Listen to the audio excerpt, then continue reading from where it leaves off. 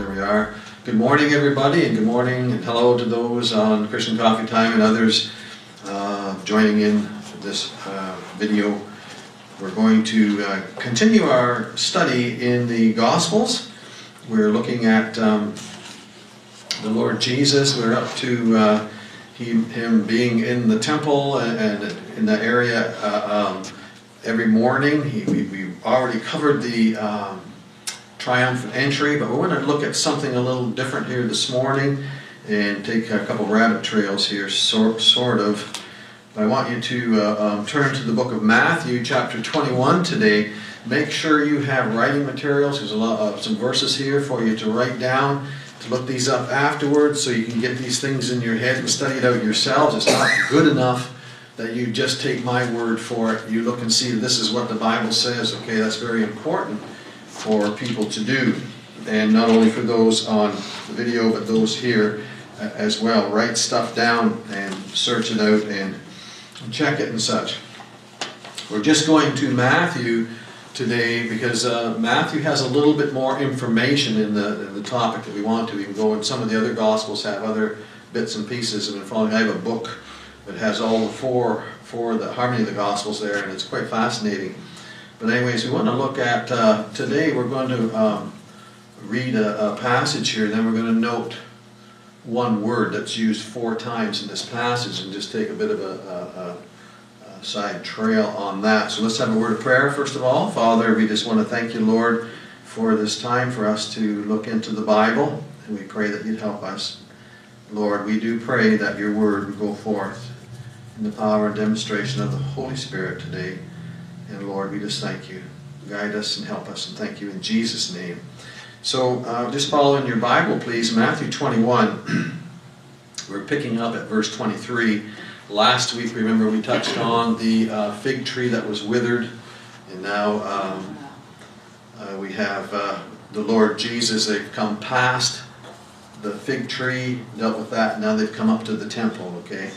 And when he had come into the temple, the chief priest, now over in, you can write this down, in Luke chapter 20, verse 1, the parallel passage to this has a couple of things more than what Matthew has.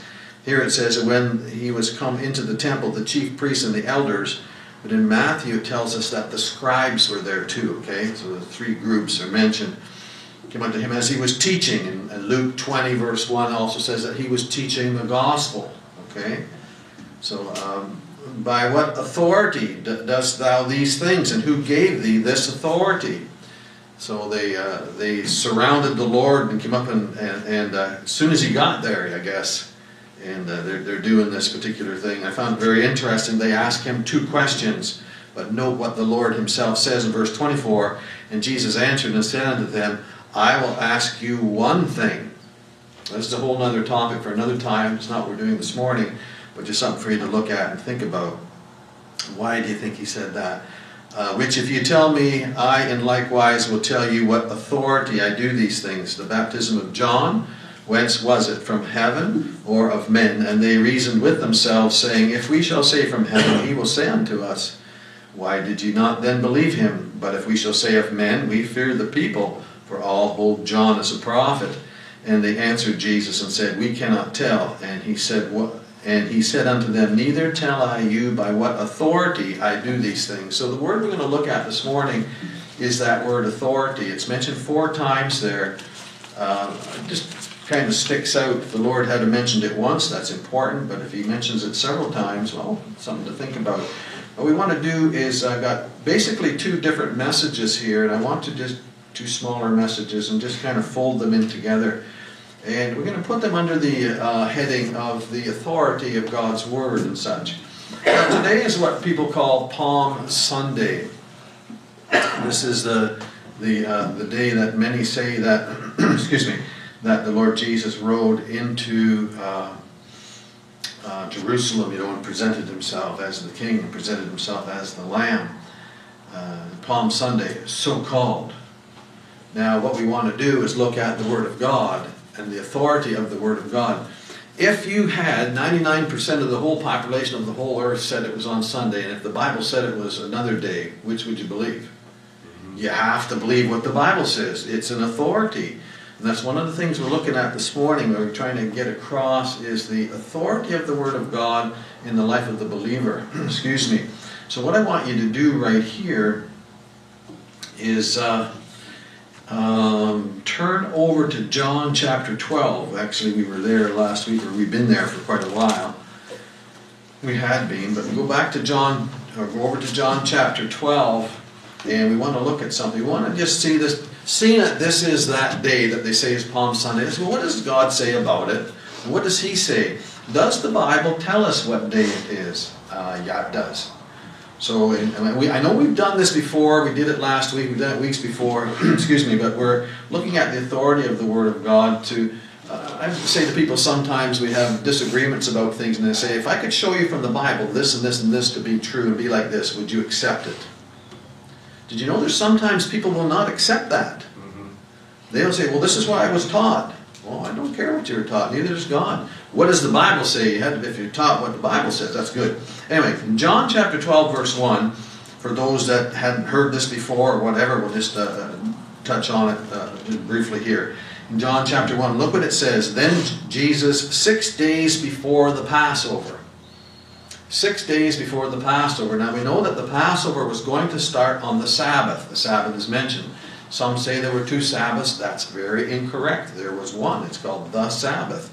There's only 3 days mentioned here. There was the crucifixion day, there was the Sabbath, and then there was the first day of the week. But the Lord tells us here what day of the week this was. Okay? As Jesus is, and we're backing up, and this is a triumphal entry. We want to look at it because this is what people call, this is Palm Sunday and that. 6 days before the Passover. Well, if you go to the Passover on the Saturday, you want to back up 6 days. What's one day before? The Sabbath would be our Saturday, right? Okay? What's one day before that? Friday. 2 days before that is Thursday. 3 days before that is Wednesday.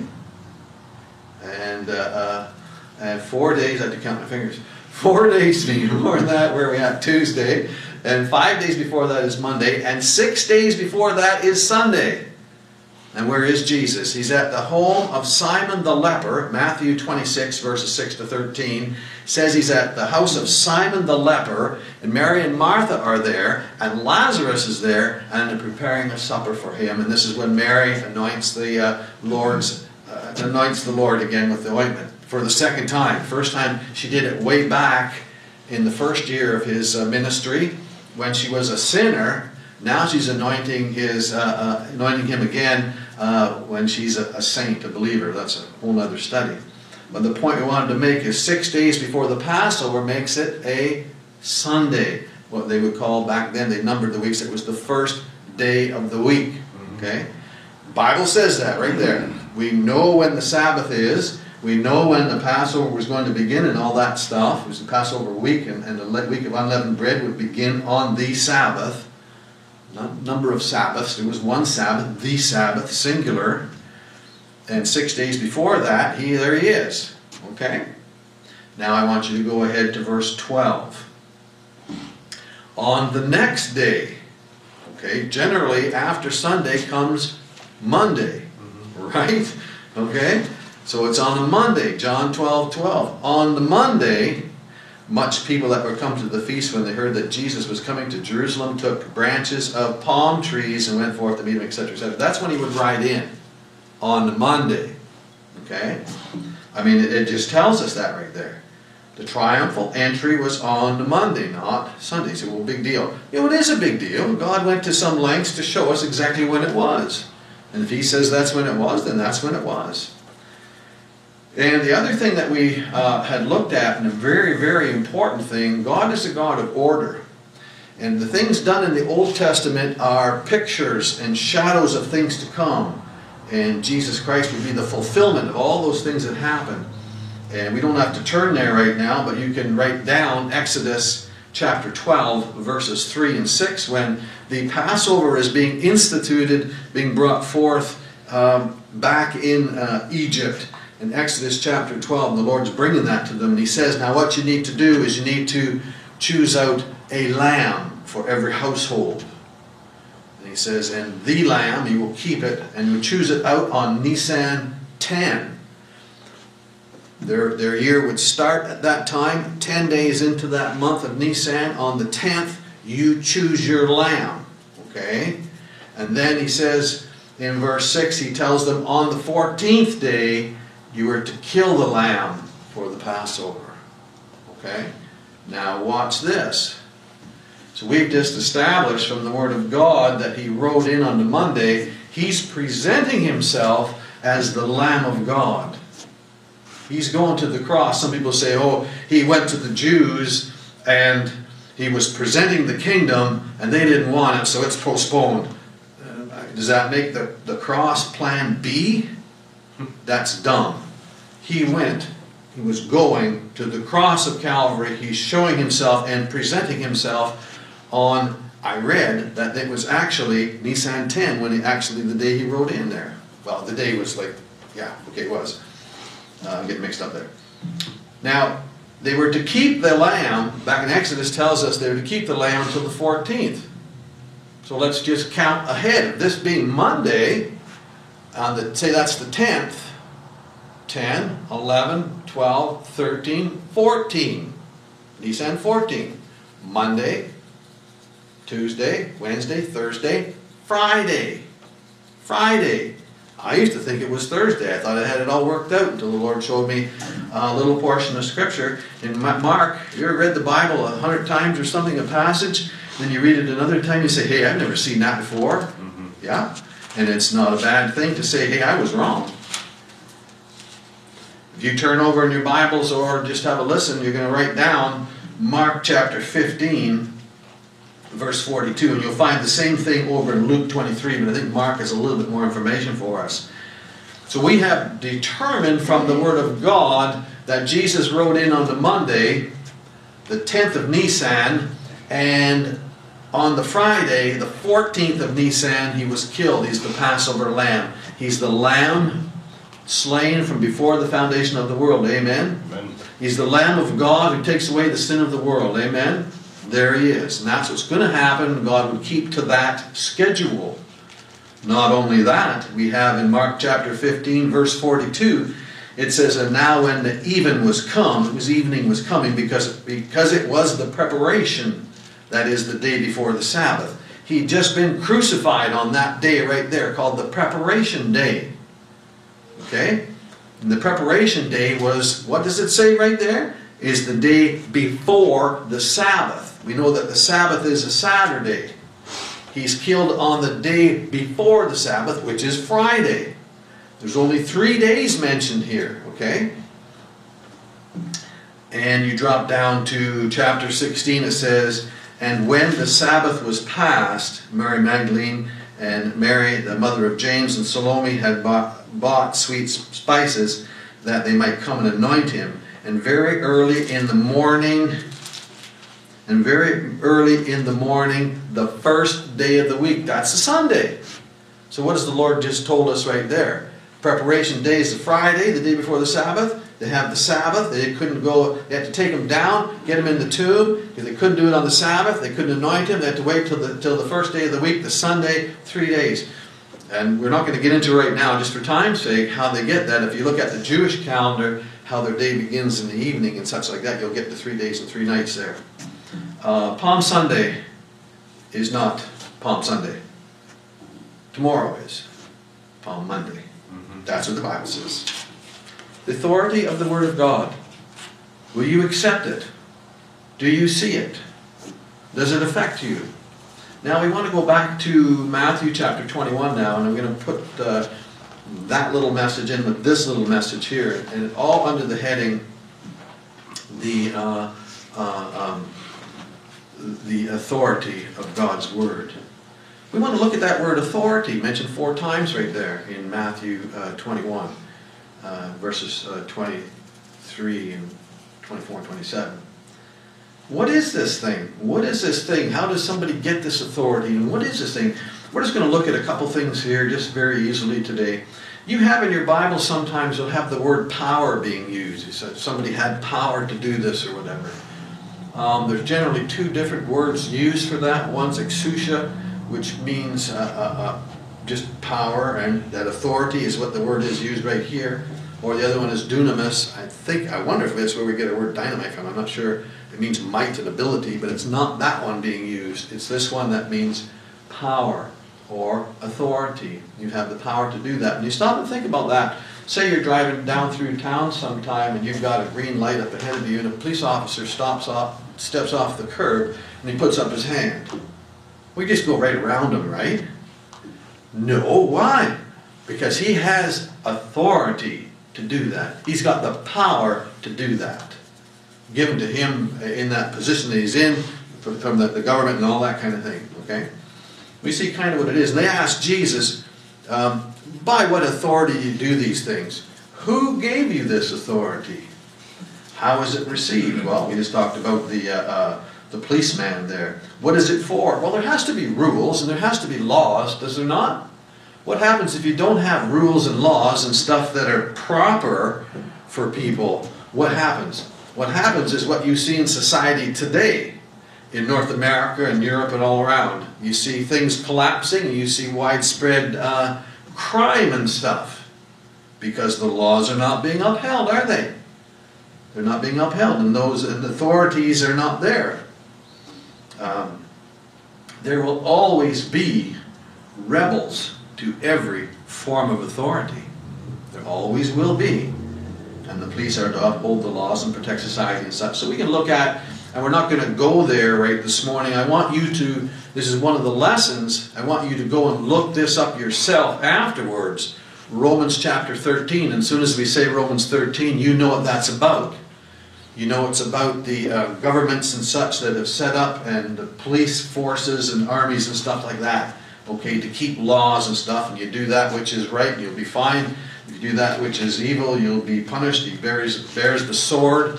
God's given him this, and so on and so forth. But there's a little phrase in there in one of the verses that says that the rulers are not a terror to good works.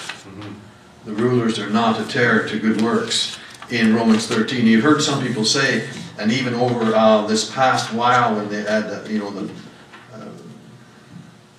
so-called pandemic and all that stuff was taking place, and the people were saying, even from pulpits, were saying, you do exactly as the government says you have to do it because God put them in there and God says so, and so on and so forth.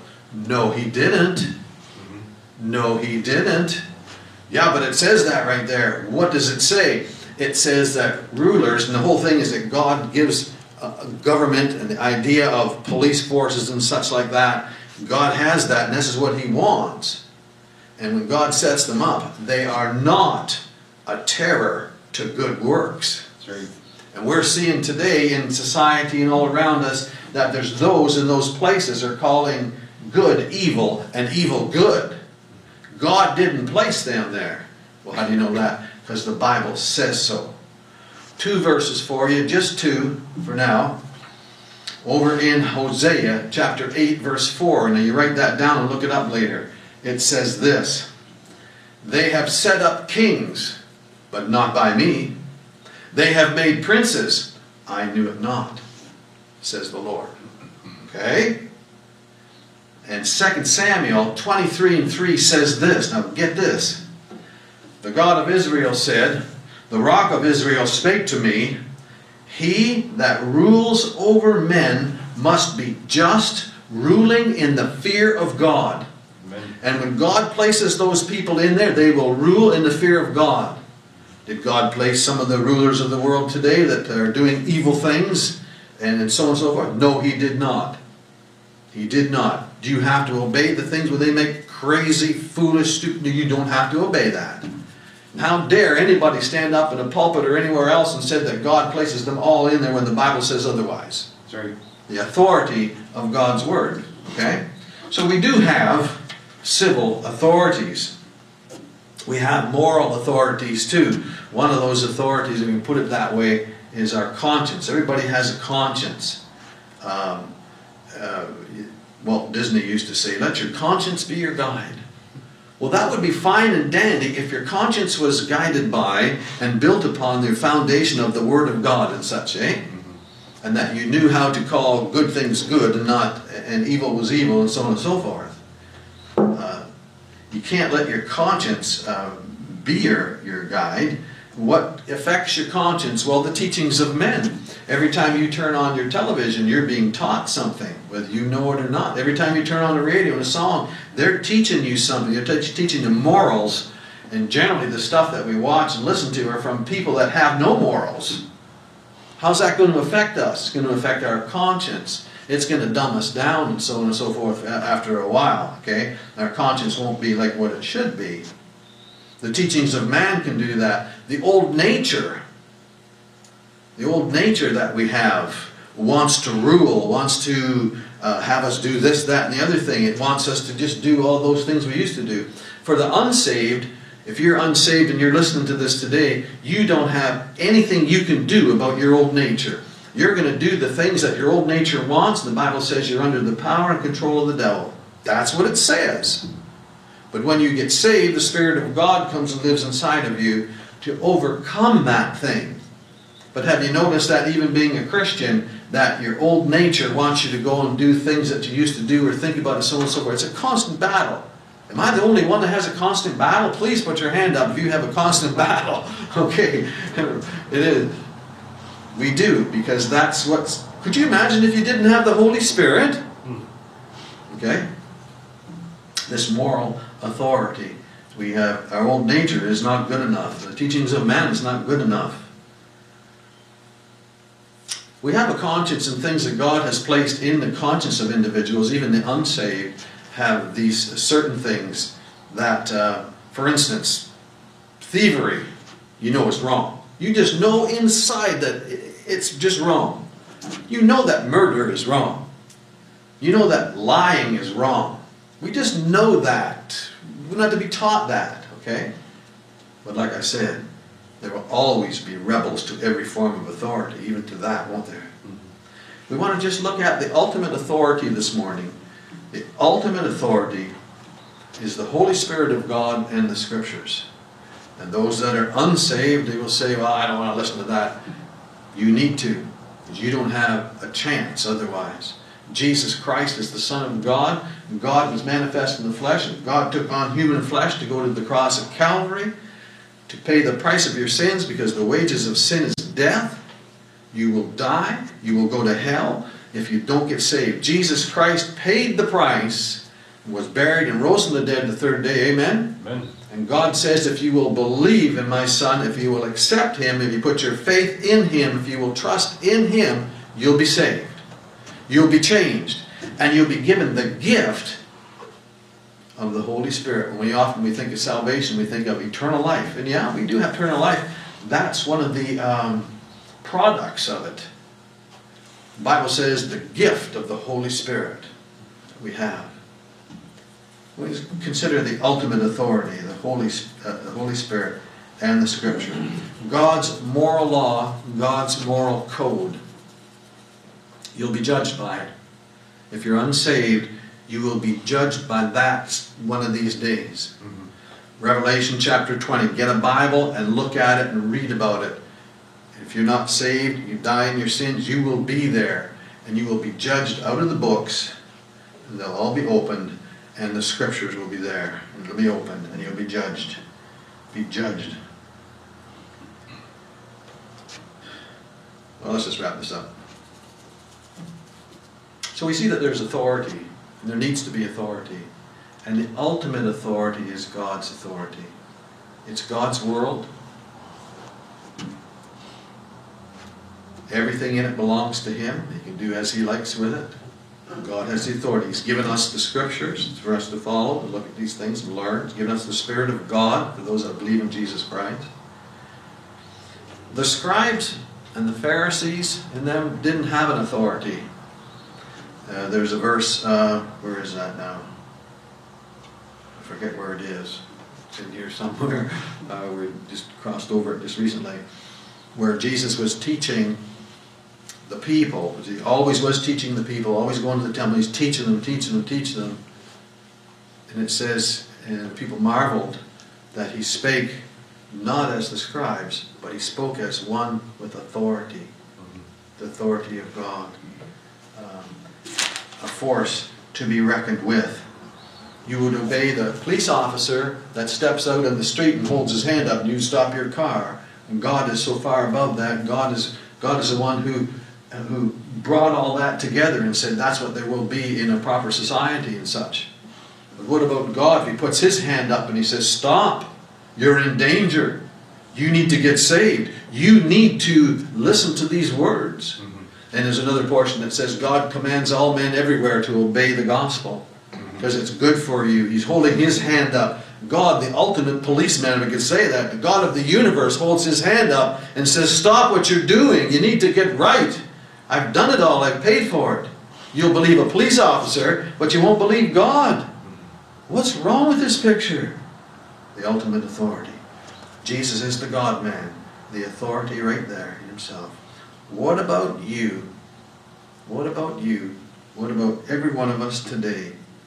Is God's Word your authority on everything? Everything, everything, everything. Or is it you? That's all. Let's pray. Father, again we give thanks, Lord. We just thank You for Your grace.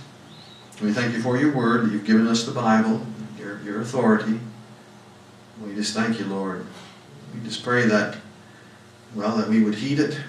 We would teach others. That people would get saved from hearing Your Word. That people would be obeying You, Lord, and Your authority. But Lord, we just thank You and leave it with You. And thank You for this opportunity for us to gather together to look into Your Word. And we just thank You for it. And we thank You in Jesus Christ's name. Amen. All right. Just some things to think about. Now go and look up those verses that we mentioned today, and that will be good for you. Thank you very much, folks, for joining in, and we'll see you next week, Lord willing. Okay, thank you very much.